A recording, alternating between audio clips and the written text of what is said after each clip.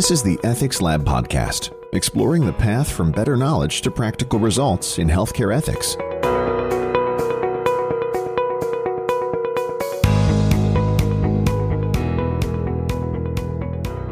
So there's an institutional bias in the way our healthcare system is set up, and that creates a lot of frustration for all of us who want to try to honor patient wishes and choices.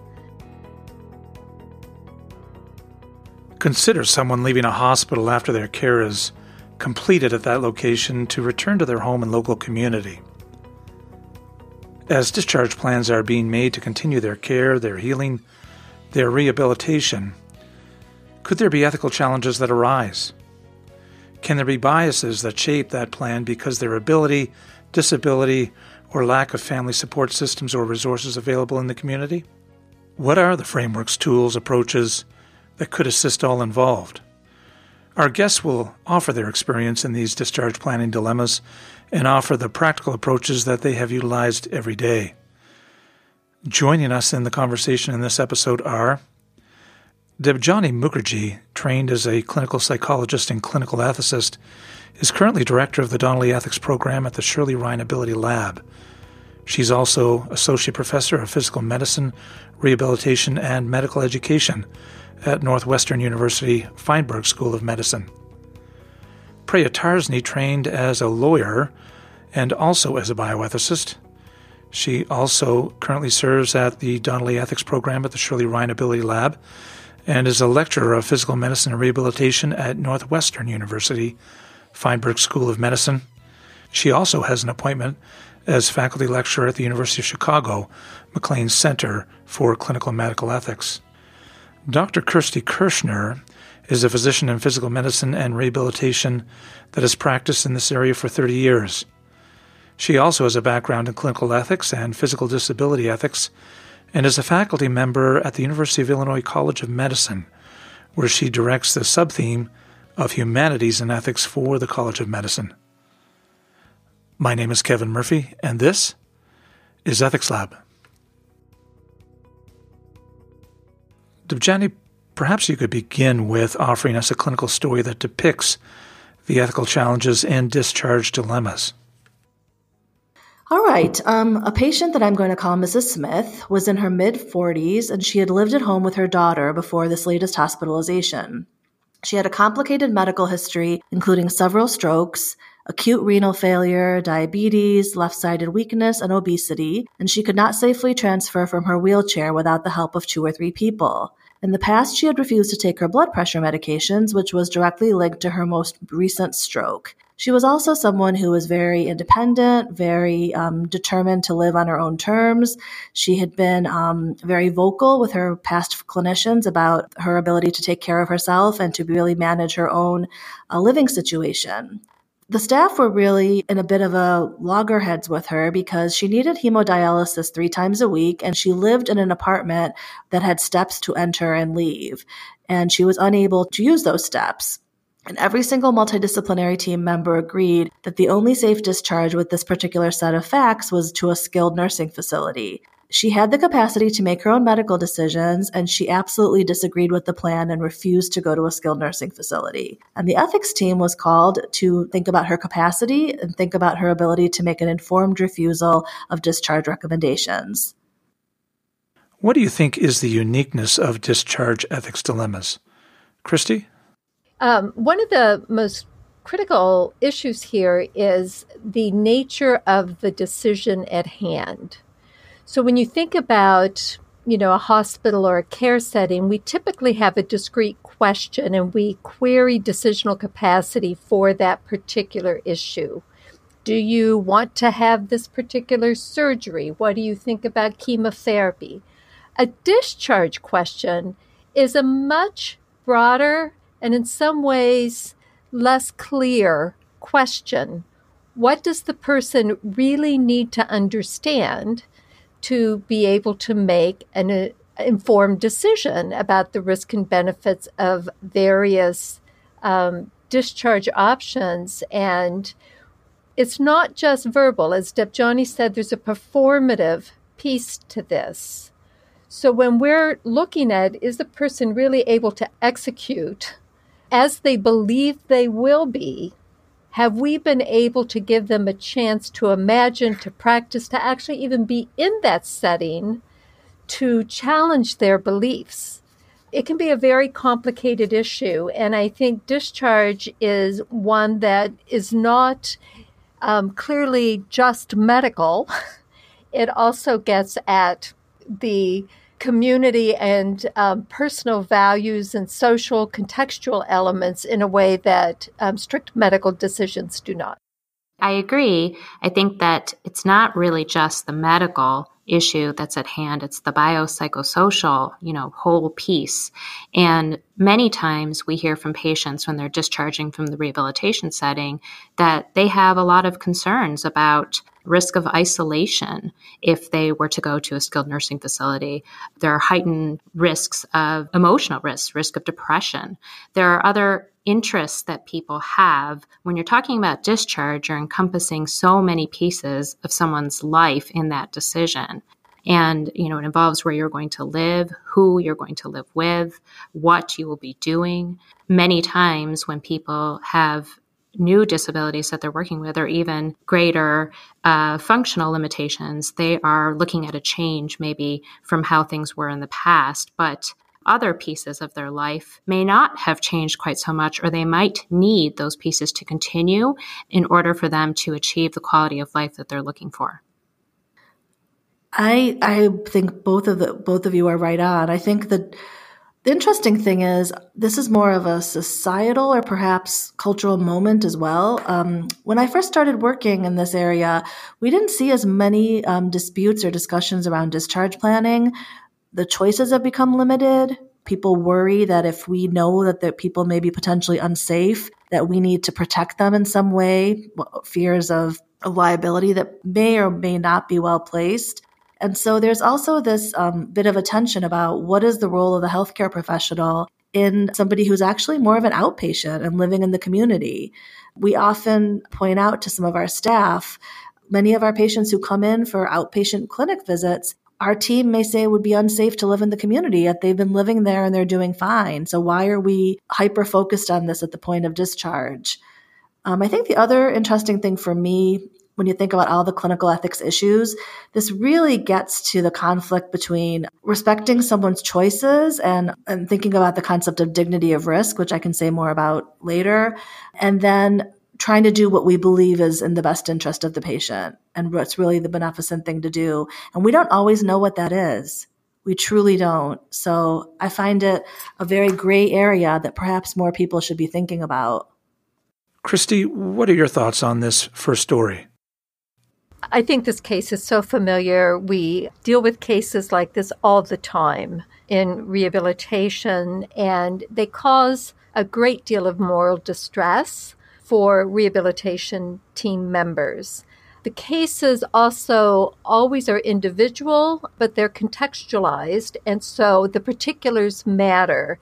And patients who don't have a lot of social support or extended family, they have more limited financial means, so they can't afford a lot of out-of-pocket cost, particularly can create difficulties. So I like to think of these cases as both individual and structural. And if we go back to thinking about Mrs. Smith and her decisional capacity, the kinds of questions we really have to probe with her can be very specific from her medical needs, and asking her how she imagines, for instance, how would she get to and from hemodialysis given the fact that she has stairs and needs to go 3 times a week? Or how is she going to get from her bed into the wheelchair, given the fact that she needs 2 to 3 people to help her do it? She's also diabetic. She's got hypertension. She's going to need to be able to manage her medication. So you can break down all of the specific issues you can imagine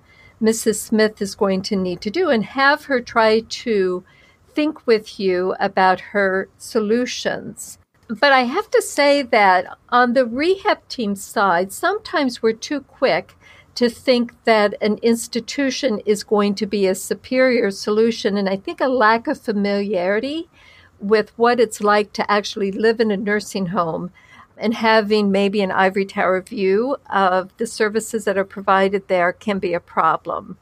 So in the old world of rehab, a patient like Mrs. Smith would have been taken home on a home visit, and she would have had a chance to actually demonstrate and practice in her home environment. That doesn't happen as much as it used to, but I think it's still a very interesting and important exercise for us all to imagine, because sometimes it's not a binary choice. Sometimes there are all sorts of interim and intermediate solutions that can be put in place to help patients like Mrs. Smith. Things like, lift equipment.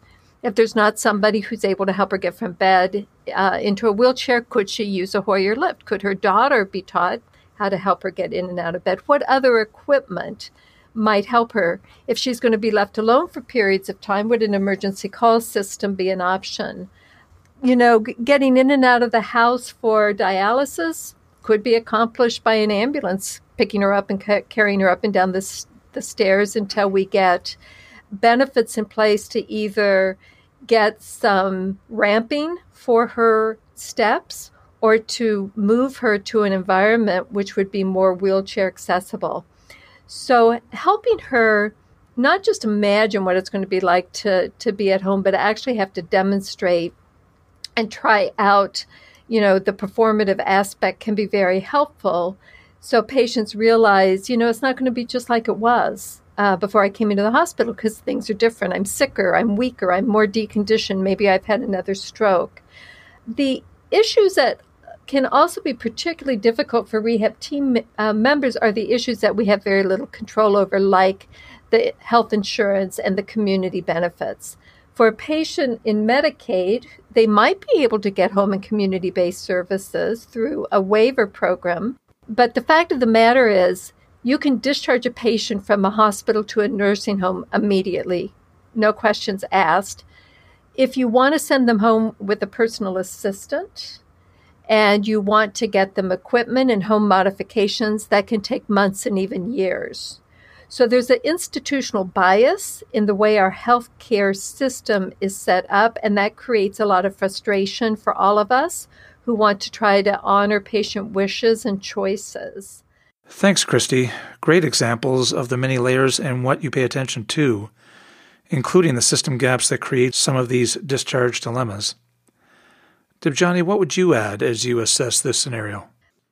Listening to Kristi, I really many of the things she said really resonated for me.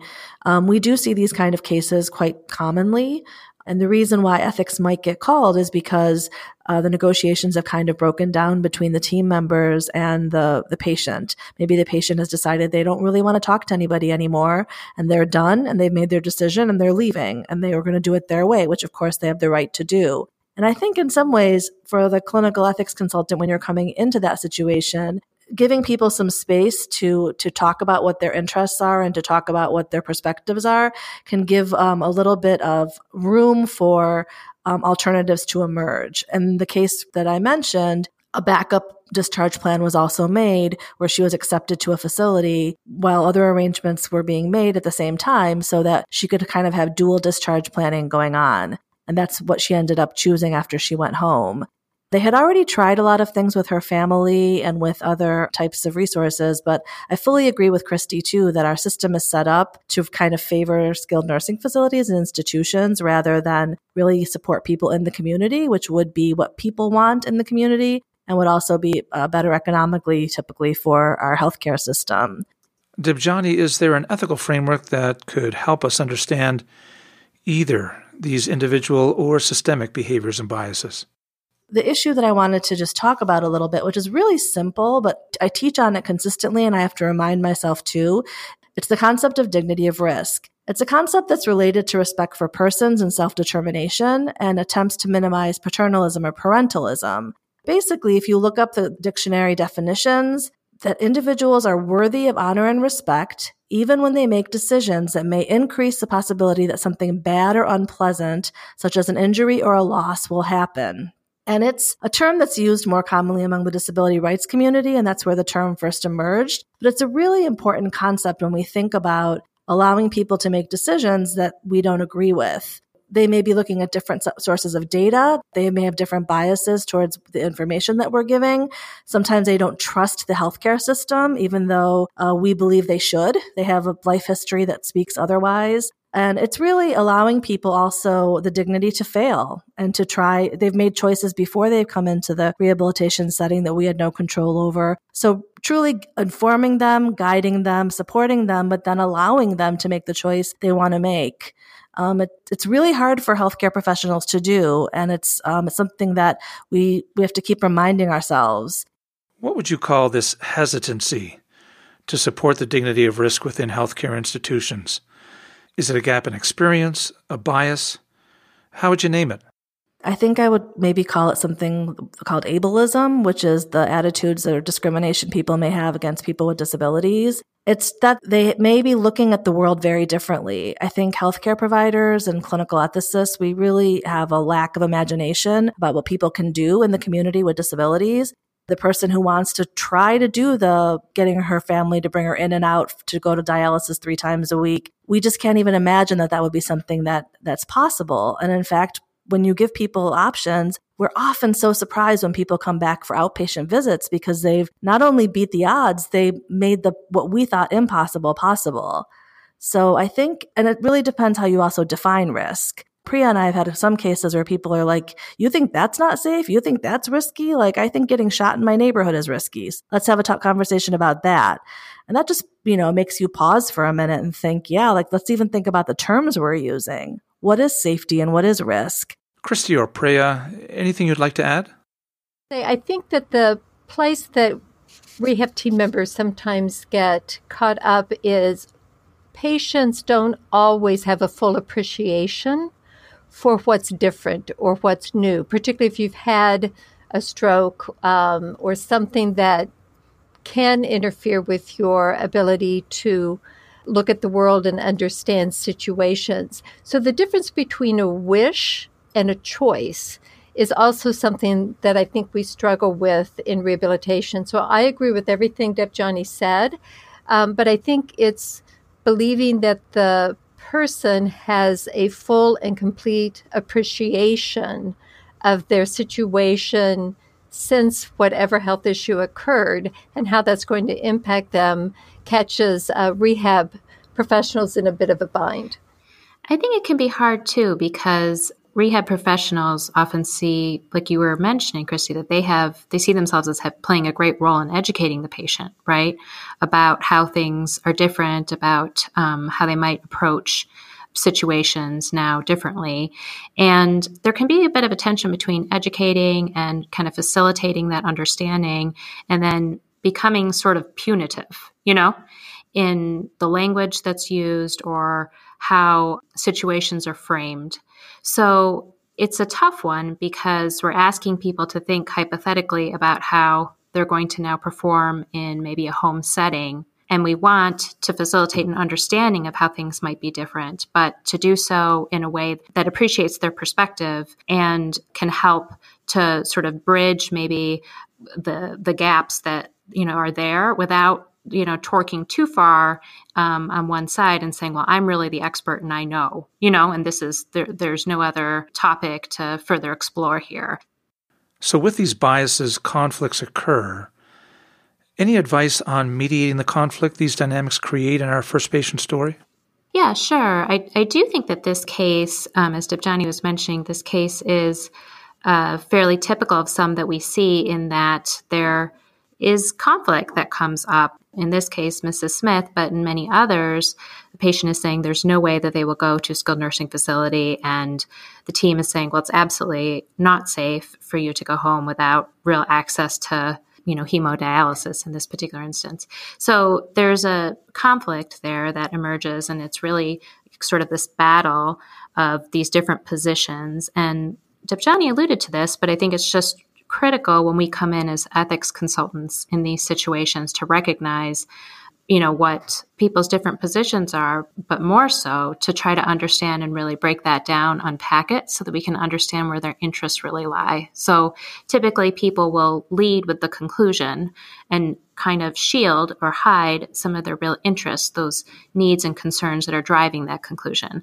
So for Mrs. Smith, she might wish to remain at home because she has, support network within the building, and she knows that people will care for her and that she too will care for other people there, and that is very, very important to her to be part of that community. And she feels that she will get a lot of support from that community that she would never be able to get if she were to go to a skilled nursing facility. A lot of people too fear that if they are not able to remain in their home, they will lose access to that home. They won't be able to get back into that home, and they will have no help in transitioning out of a skilled nursing facility into a home environment that could be even, a semblance of what this is to them. So I think these are various interests or concerns that people may have, like Mrs. Smith, in these situations. And it's really important when we're coming in to be mindful of showing appreciation for their perspective, really trying to build an affiliation with the patient and taking that time, creating that space that Debjani mentioned, to be able to explore what their different perspective is. And then see how we might be able to facilitate communication between the patient and the team in those situations, and explore alternatives such as dual discharge planning, or, coming up with the idea of getting a ramp in the apartment ASAP, or facilitating transportation that would be effective. Debjani, would you offer us a second patient story for us to consider? Another patient I'll call Mr. Jones was in his 70s, had Parkinson's disease, and had been living in the community before he was admitted for rehabilitation after a fall. It was now time for him to discharge, and he had made some improvements, but the team had determined that he needed to use a wheelchair now for safe ambulation, and he disagreed. He wanted to use his old walker and was refusing the wheelchair. People weren't quite clear why he was absolutely adamant about this. When we went to go see him through the ethics consult service and understand his perspective some more, he stated that a wheelchair would not allow him to move freely in his apartment. His apartment was carpeted, and he liked having a carpet to, quote, cushion his fall. He said something like, "When I fall, because I will fall again, I want it to be soft." This reasoning and perspective really frustrated the team. The physical therapist in particular thought that he should never fall, and with the right supports, he didn't need to. The patient was living in a senior community and did not want to move and disrupt his routine or his friendships or the quality of life that he had living there for many decades. He also wanted to keep the carpet for what he defined as safety, not exactly the kind of safety our team was thinking of, but what he'd called safety. And he wanted to discharge to home without the wheelchair. The team also worried about the fact that he had decisional capacity, but lacked something called performative capacity, which involves performing and completing the tasks that you were able to verbalize but not necessarily do. Is it noncompliance? Is it refusal? Is it patient rights? Is it disability rights? And how do we tease apart and negotiate the complexities?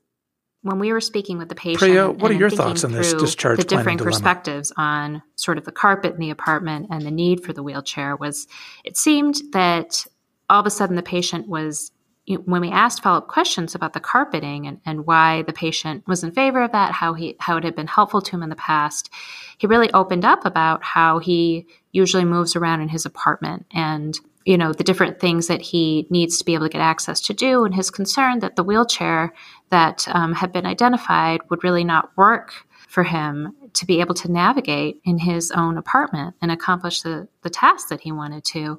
And so it's something that I think is important when we're addressing some of these issues and we find there are differing perspectives, is really to take that step back, try to understand what the person's interests are, and really investigate. I think looking to collect as much information as we can and really engage with the patient to understand their perspective is critical, so that we're able to understand all of the different pieces of it. And at the moment, I was thinking to myself, I'm not sure the team understands why the patient was really resistant to the wheelchair, and was thinking that the patient just wasn't understanding why they were recommending it, when there was just a whole different narrative that was also at play that had been missed. So, I think this question of looking at a problem and having very different perspectives is very common with situations like this. Patients who don't walk oftentimes lose bone mass. They become more osteoporotic, and they become more prone to fractures if they're not weight-bearing through their legs. They may have more difficulty standing and being able to get something out of a cabinet. So you think about what this gentleman's values and goals are, those need to be part of the discussion. If he started to use a wheelchair all the time, it would change many things about his lifestyle. So he may be at a point where he knows that falls can happen. He had a fall, and he may decide that he's just simply not at a point where he's ready for the wheelchair, but you can begin to forecast for him solutions that he could begin to consider, like working with his apartment building to take the carpet up if and when he gets to the point where he'd like to have the option of using a wheelchair or a scooter, particularly for longer distances. And that's another sort of seeing if we can come up with intermediate options. It's not just either or, but beginning to allow the gentleman an opportunity to imagine the pros and cons of different kinds of mobility devices. I like to say in rehabilitation, I think a lot of our job is to help them imagine different potential chapters for that next phase of their life that's in the realm of possible. And it may not be something the individual is ready to embrace now, but just simply forecasting and presenting it as an option gives them also more opportunity to be self-determining and come back and make alternative choices or try things out when and if they're ready. Debjani, what dynamics would you comment on regarding this story? Sometimes in ethics consultations, we often forget that there are a lot of human beings that are involved. And there's a large body of literature in social and clinical psychology about cognitive biases and the psychological processes that underlie perception and judgment. So as the human brain attempts to make sense and integrate large amounts of information, cognitive shortcuts, for lack of a better term, streamline information processing. And these processes impact our judgment in real time and affect decision-making, affect our interpretations, and definitely impact clinical ethics consultation. And there are several biases. I think two of them are really key. The first one is a confirmation bias. So across cultures and independent of educational level and language, humans tend to display what they call a confirmation bias. In our personal lives where we have choices, we surround ourselves by like-minded people. We favor information that confirms our own beliefs or hypotheses. We often interpret ambiguous evidence as supportive of our own beliefs. When processing information, we attend to and remember information selectively. So we may hear the exact same things and remember different pieces of it if it confirms what we already believe.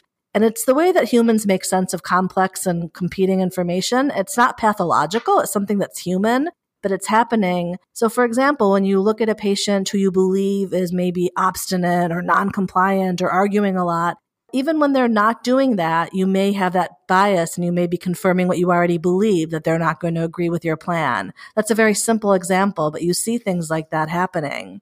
And I think also there's another bias that is related to what we've been talking about. It's not really a cognitive bias, but more of a contextual factor. It's something called contact bias. So we interact with patients when they are physically and emotionally vulnerable, and sometimes they're at their worst.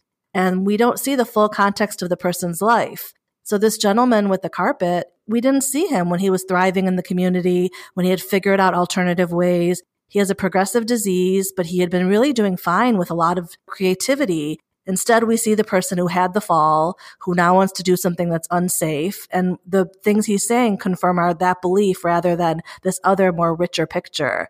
So I think sometimes during ethics consultation, taking a deep breath and pausing and thinking about what your own assumptions are and what the assumptions of the people sitting around the table are, and trying to think of alternatives and being a little creative can go quite a long way.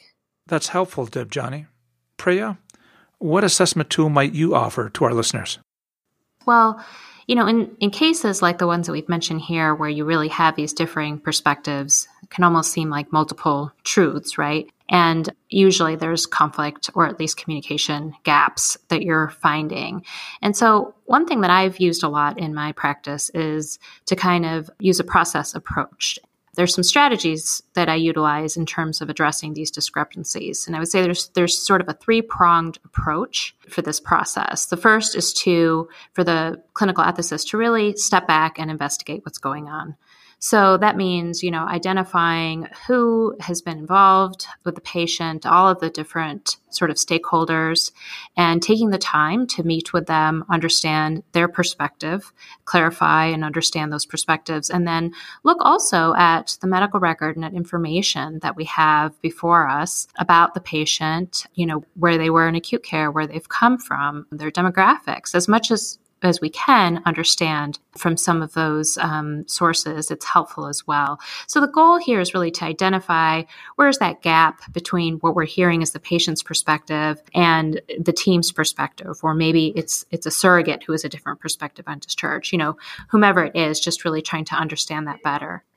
And then the second piece of that would be really to engage and to actively really solicit and show appreciation for the patient's preferences, give voice sometimes to patients' concerns. If the patient has limited capacity, really scaling the discussions to the capacity level of the patient to understand their perspective better, really trying to understand the context, the relationships at issue, and then oftentimes facilitating discussions between the patient and the medical team, or maybe it's the patient and the surrogate who's disagreeing with them. The goal there would be to get closer to what is going on and facilitate communication between the appropriate parties to identify what their common interests are, so that we can kind of use that to move forward. And, there's some overlap between each of these pieces. But the last piece that sometimes, maybe you don't need to get to, but other times you do, is to really use kind of negotiation tools to further bridge some of those gaps. And that would be, really when you do have the conflict that persists, right? And you need to reach a resolution on your next steps. And there, I definitely rely on interest-based negotiation techniques. I think we've touched on that in our session already, really digging for the concerns or the needs of the patient or the team instead of looking just at the position. But also a framework that I've relied on a lot in my practice is one that was espoused by Roger Fisher and Daniel Shapiro in their book, Beyond Reason, using emotions as you negotiate. And it's really an approach for negotiating with emotions. They call this the core concerns framework because, it's not possible to attend to every single emotion that may come up in the course of a negotiation.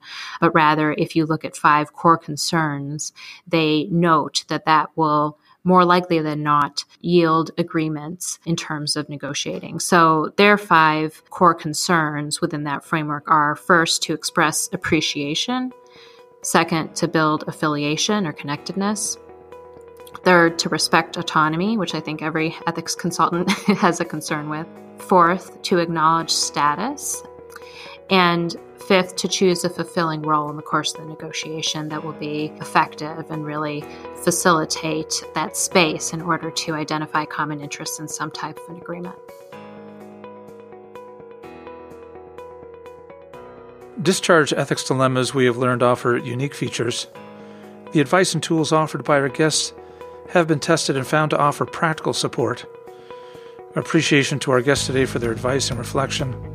As always, appreciation to our listeners as well. Thanks, everyone. My name is Kevin Murphy, and this is Ethics Lab.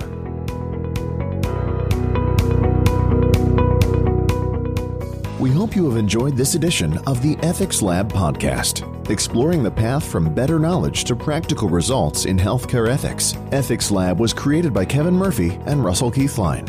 Thanks for listening. Join us again.